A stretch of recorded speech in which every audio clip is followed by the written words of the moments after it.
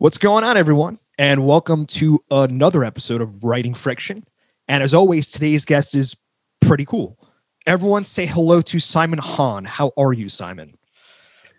I'm doing well. Yeah, it's already 10 a.m. here, but it feels earlier for some reason. I feel you. Yeah, no, since I've been doing this podcast on the West Coast, a lot of authors don't live on the West Coast. So I've been doing this at 7 a.m. I did one at 6:30 a.m. And I wonder, like, can people see it in my face? But it's fine. It's fine. I thought maybe you're on the East Coast. You're ahead of me because you seem energetic. Yeah, no, I'm in San Francisco. Well, just before the podcast, we were talking. Reba, my bulldog puppy, is behind me. So life has altered in the sense that I'm up at like 5:45 in the morning now. Well, that's when I write too, though. I write before work. When do you write? It's hard to say this year, but typically I try to keep a sort of standard schedule. Like I was lucky to have this fellowship where I could write almost full time the past couple of years, and so I get up around 8 or 9, and write around this time, like 10 a.m. and try to write for like these 2 to 3 hour blocks. Of course, I'm not really writing that whole time, but I'm pretending to half the time. And then, taking breaks, sometimes reading, walking around, eating snacks. But real quick, you said fellowship. What was the fellowship you were a part of? It was an artist fellowship in Tulsa, Oklahoma. Okay. So that's where I was for the past 3 years. And it was fairly new, but it was pretty big. It was like 40 different writers and artists across all different mediums and from everywhere in the country. We were all just, living downtown in Tulsa, and it was great. I wrote most of my novel there. I guess we'll back up the track a little bit. You are originally from China, correct? And you grew up in Texas? Yeah, I was born in Tianjin, China, and then I moved to the States when I was 1. Mm-hmm. Oh, okay. So I mean, pretty much right. Fresh. Pretty much. Okay. Right. And you spent your whole life in Texas? Up until I was 18. And then this is actually the first time I've lived here for an extended amount of time. My parents live here, and my wife and I are actually supposed to go to San Francisco. That's where we're planning to move. Oh, really? Yeah. Cool. She's awesome. a grad student around there, and but her classes are all online. Yeah. And so rather than pay rent there, we figured we'd just live with my parents. So that's Well, the rent is dropping. That's the only thing you hear about nowadays. It's the only conversation people want to have. That's pretty cool, though. I mean, I've been to Texas a bunch. I've been touring in bands forever, so I've been to South by Southwest probably 4 or 5 times playing in bands. But Texas is. We talked to Kimberly King Parsons. I don't know if you know her.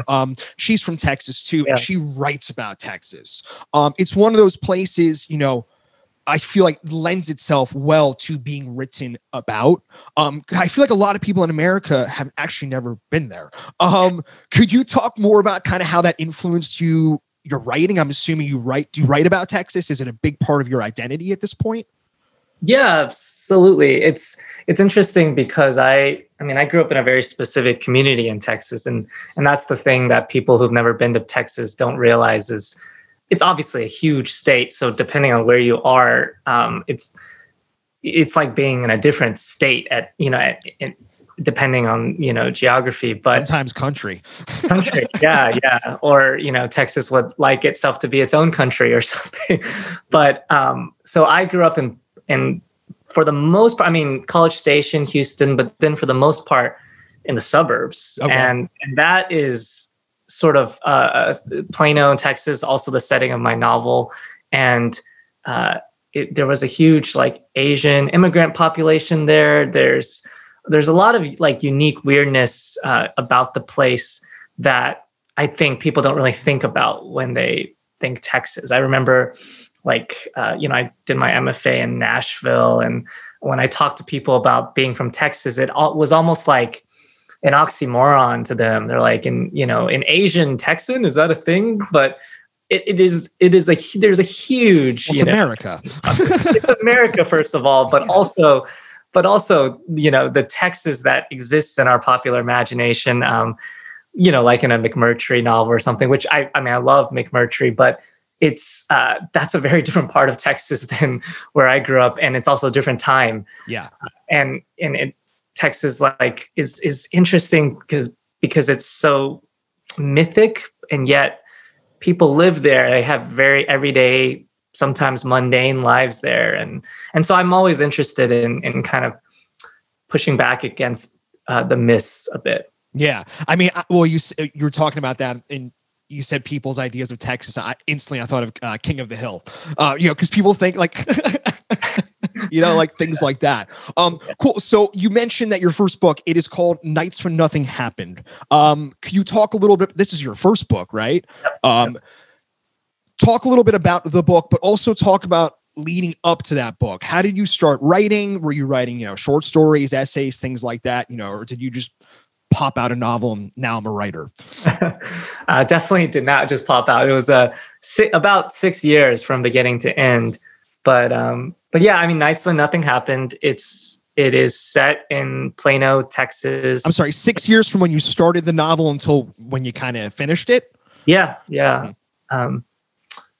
And yeah, so the book it's set in the early 2000s in Plano, Texas, and it's about a Chinese immigrant family trying to settle down in the suburbs, but they all kind of have very unique circumstances for getting there, with like kind of secrets and fears and longings that they're keeping to themselves. But that all kind of comes out to the open when their little girl Annabelle begins to sleepwalk.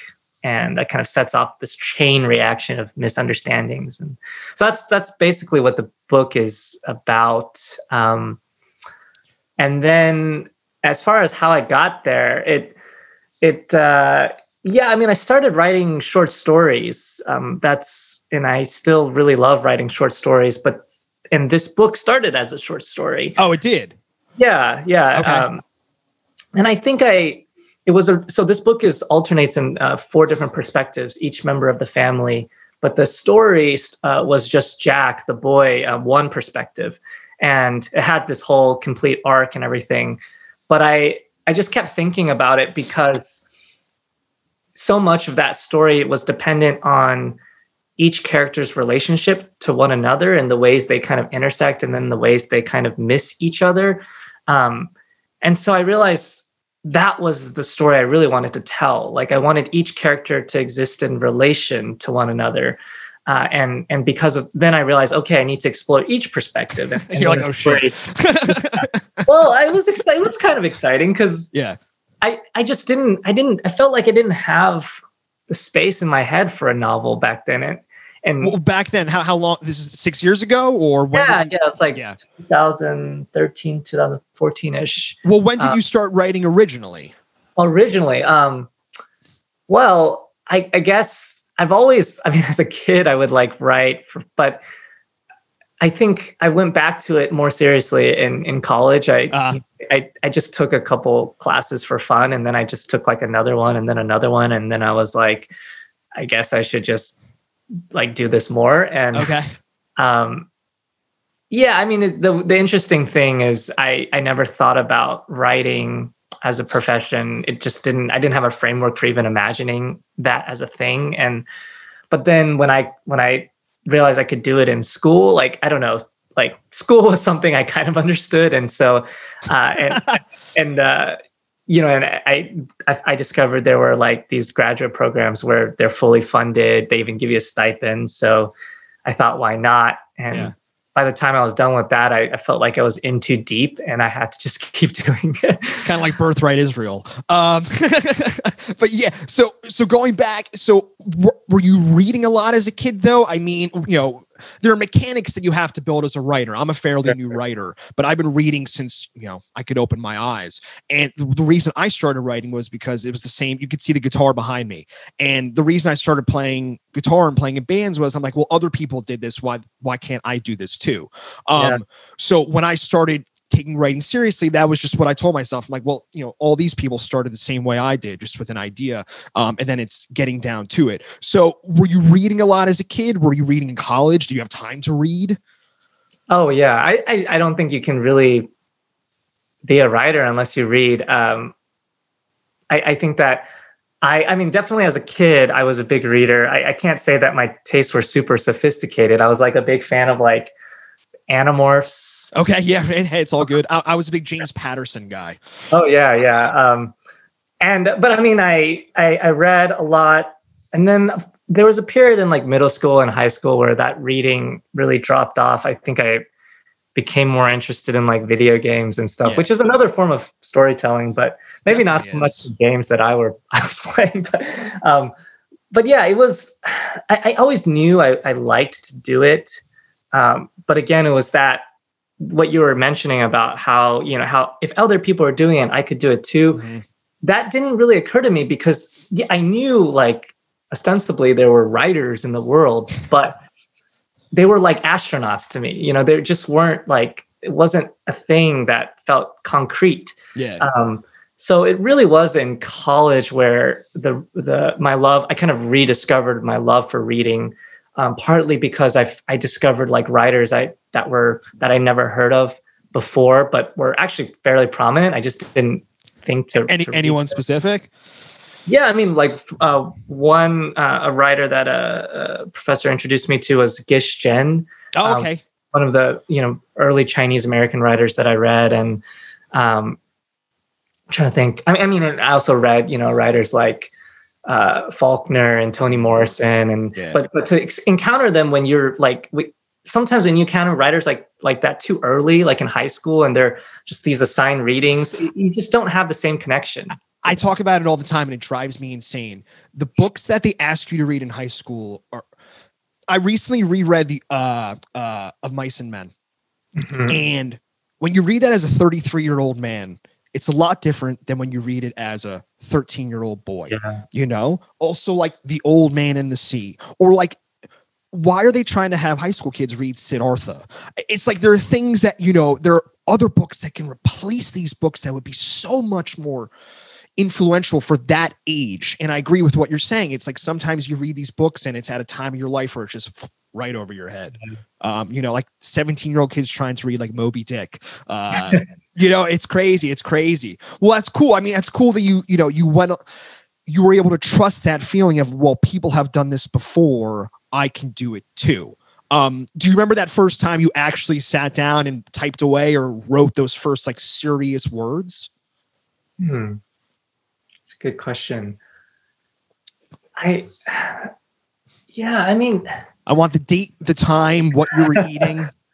Yeah, I guess, it depends how you define serious, because even so, when I first started writing short stories, they were assignments in class, but it felt more serious because people were discussing them. They had to, it was part of the class, but it was like a text that people like had some kind of relationship to, and that was really powerful, actually. Like, I think that's there's a lot of drawbacks to the workshop model, and we can talk about that later. But like, I think that one thing that helped me was that just it became writing was a private thing, but it's also communication, and I saw that my words were communicating something to people. That's a very cool thing you just said. Yeah, how it's so intimate, but you're able to put it out there and then get that. Yeah. So I remember I like wrote a story, like, I don't know, as a sophomore or junior or something, and it was like it was very like mundane story. It was like about a couple, like I think they were going to like, they were planning to have sex for the first time. They're in high school, and they were very awkward about it, and they're at a Walgreens buying a condom for the first time. They don't know how to navigate that, and that was the whole story. It was about how to like buy this condom. Okay, for sure. But yeah, and people really liked it in class, and I remember my professor was like, "This is a kind of story that shows you can write about anything, and it can be interesting." And I think somehow I that lesson has stayed with me, because my book is very much about like everyday lives as well. It's authors can write about that well, and authors can write about that not that well. Everyday life is an interesting thing. I write about everyday life, but I put a little more. I'm over the top in the humor, and when you're over the top with humor, things have to be a little more out of bounds. When it comes to being in that real world. But it seems that you kind of narrowed it down. So you're in college, you're doing this, you're in the MFA program. I got to get back to what you said though about the workshop thing. I've talked to authors and, they swear by it. And I've talked to authors where they thought it was detrimental to their work. Talk about what you were going to say before you didn't say it. Well, I'm also a teacher now. Yeah. So I can't completely write it off because I teach. Of course not.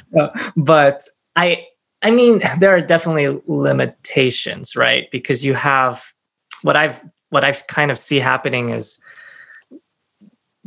it's a structure that tends to invite a kind of group consensus, right? And I find that sometimes people who don't agree with the group just don't talk because they feel like they were wrong or something, like they interpreted the story wrong. And then when you have a book out in the world, like I do now, it's just, you realize that is just not how fiction is received in the real world. The workshop is trying to simulate that a little bit, but it's a very protected, almost curated space. And so it's trying to understand that. And, there's also these kinds of various quote unquote rules of workshop where, for example, the writer can't speak, which again, I understand where that's coming from because, I can't hover behind the shoulder of every reader of my book and explain things. But then you have sometimes, what I've realized, your book is also, it's not necessarily for everyone. You're trying to find the right readers for the book. And sometimes the reader in your workshop is not the right reader, and they're trying to make your writing something that it's not, or something that it shouldn't be. And then when you're kind of muted like that, you can't really show them what you want the story to be. So it requires a level of trust and a level of humility on the writer side, but also on the reader side to sort of center, the story's goals. And that's not always easy to do. Well, you said a lot of things there. One being, you don't know how your work's going to be perceived by the 7+ billion other people that exist on this planet. Right. So yeah, when, I've never been part of a workshop, and that makes complete sense when you're saying, you're getting restricted feedback in a very, isolated area with someone who you like you said, you can't speak to.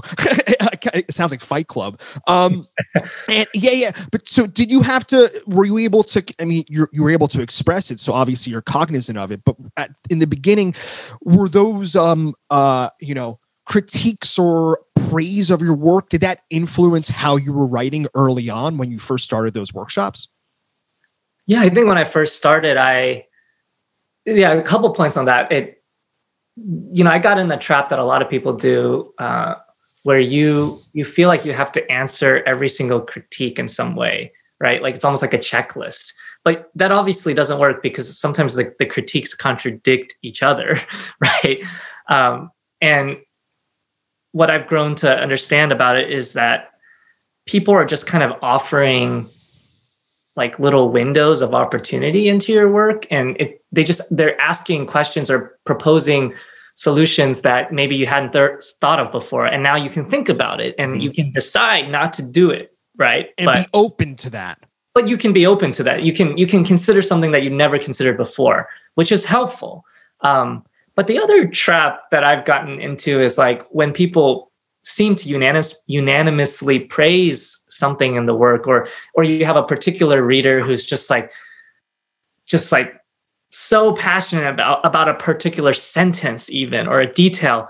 For me, when I'm drafting later on, I'm like, oh, I can't cut this ever. I have their voice in the back of my head, but sometimes you have to for this novel, I had to cut some scenes that I really felt attached to and that early readers really loved. And I felt like I was almost betraying them or something by cutting it. But the story evolved and it changed, and maybe what I cut will be in a different story one day. But sometimes you have to just let let things go. You have to understand the bigger picture. Mm-hmm. It's funny you say that. I mean, I'm the same way. If I'm trying to finish up my first novel and I'm sending out little chunks to people. And when I get positive feedback, you're right. It's like I bookmark it in my mind. I'm like, I can't ever delete that paragraph because one other person liked it.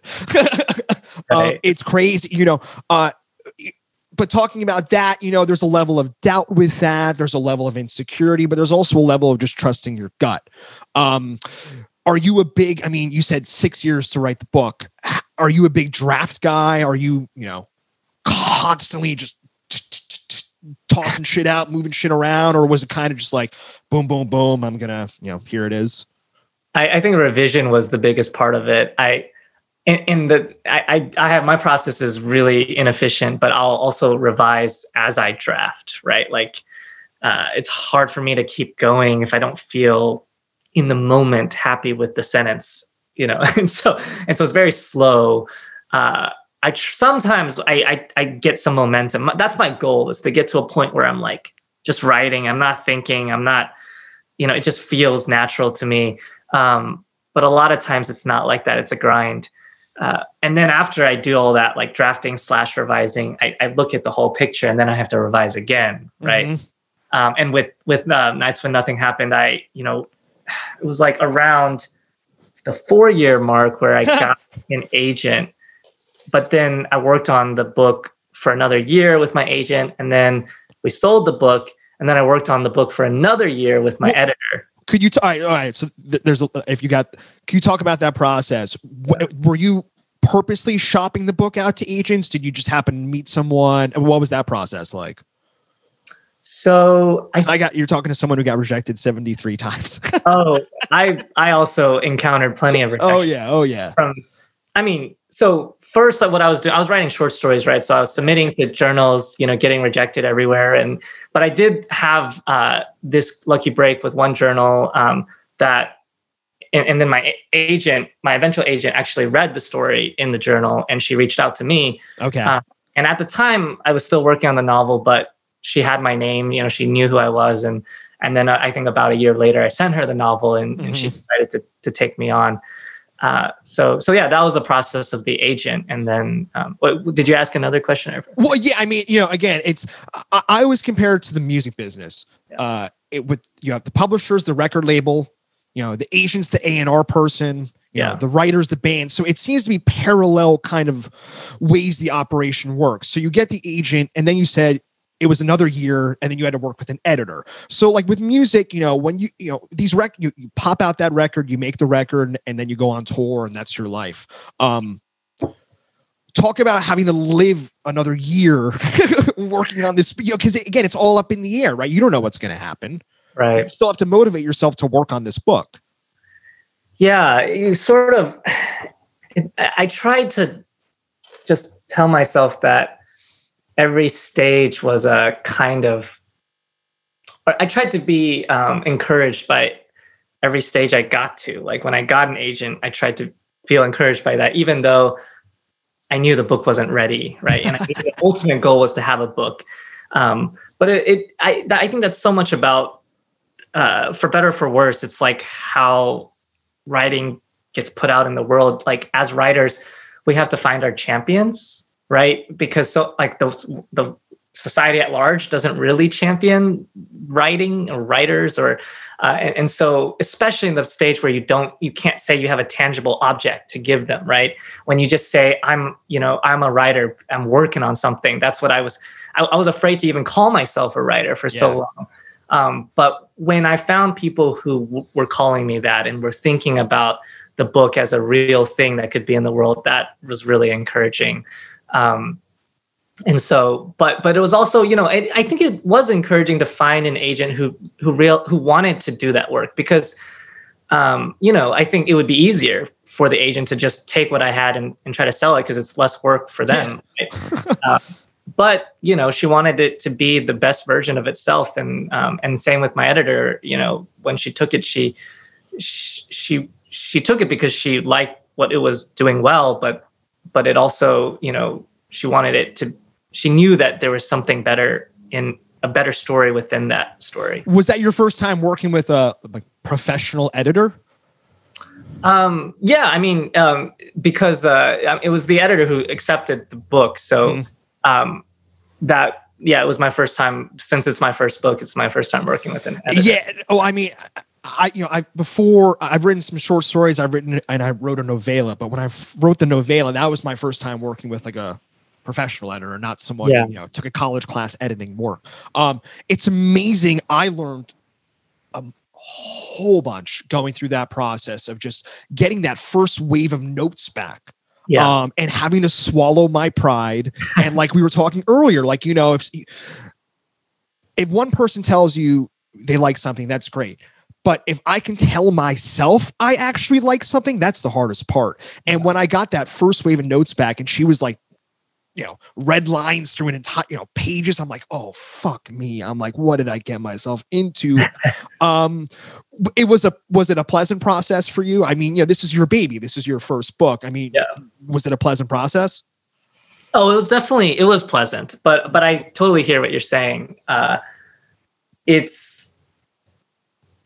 kind of go back and forth from like hoping when I send something to my editor, hoping that I should just come back to me and be like, everything is perfect and let's just do it. Yeah. But that's just, that's just not the case. And it's never the case. And I've learned to, especially line edits and things like that, they're just, I've learned to really appreciate them. And there's something magical that happens when I apply those edits and then also bring in my own like interpretations of them and my own solutions. And then it takes time, but then I look back on it, I'm like, wow, this is, it's like very, I don't know how to explain it. It's like this very soothing almost feeling, like you've just sculpted something slightly more pleasing and aesthetically beautiful and you created something that you couldn't have imagined necessarily yourself. I think that's when an editor becomes useful, right? Because you've taken your story to the point where you feel like you can't go any further with it on your own because you are limited as one person. So when writing became this kind of collaborative process, it was nice. It was a little less lonely too. Mm-hmm. I think of writing differently than I think of other art forms. I'm looking at a painting on my wall, and I think of painting as starting with nothing and building up to something. I look at writing as starting with everything and taking all the shit away. So you were talking about like a marble Exactly. Yeah. Exactly. So it's always, you're constantly, it's like, you don't want to keep adding things. The idea in my mind is to get it all there and then take away stuff. And when you start taking away things, then you get motivated to add more. Mm-hmm. And then the space is there. And that's what I learned through the editing process. When I got that first thing back, I'm like, okay, she's not taking away these things because of this. She's really adding room for me to, and once I read her notes, then I realized that. But she's adding, she's like, this could be like this. And mm-hmm. I'm like, oh, okay, well, I could write 200 more words now because I got rid of 500 words that didn't make any sense. Right. Yeah. So what are you working on now? I mean, are you always working on new things all the time, or is it just one project at a time? Oh, I'm always working on multiple projects. Interesting. Some authors I talk to, they literally, if they're not, they could only do one thing. And if you even mention something else, they can't do it. Well, that would be very stressful while working on a novel because it takes so long. I had to feel like I finished something in the middle. So I would actually like write very short, like flash fiction pieces at some point because it was nice to just finish something. And, but for now I'm actually going back to the stories. I can't say that I'm doing it like literally now because I've been so busy with like book stuff, but I hope to go back to the short stories that I wrote before, during, and after the novel, and to see how they're like talking to each other, and maybe see how they can become a book. I mean, I like them on their own, but it's another process to make a book out of them. Definitely, and I learned that just by doing this podcast. I write short stories, but then I'm like, none of these have any correlation to one another, and I'm learning that if you want a book of short stories, they have to. Makes sense. Yeah. Simon, this was such a blast talking to you. Can you let people know? Are you on Instagram, Twitter? Do you do that stuff? Yeah, I am. I'm on Facebook, Instagram, Twitter. What's your handle? Do you know? Okay, so for Twitter, it's Simon Xin Han. Simon XINHAN. Yeah. And then Instagram. We'll put up the links if you forget. Okay. Do you want me to?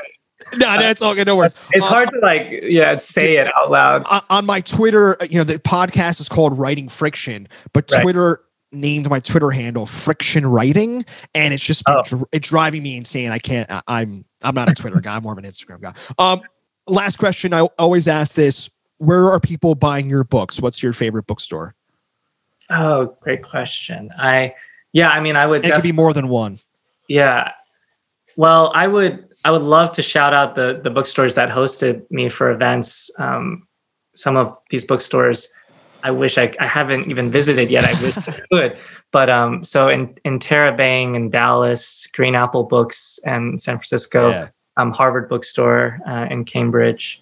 Am I missing? Oh, and Magic City Books in Tulsa. Love it. Simon, what a blast, man. Thanks for taking the time to talk to us. Thank you, Michael. All right. We'll see you later, Simon. All right. Take care. Bye.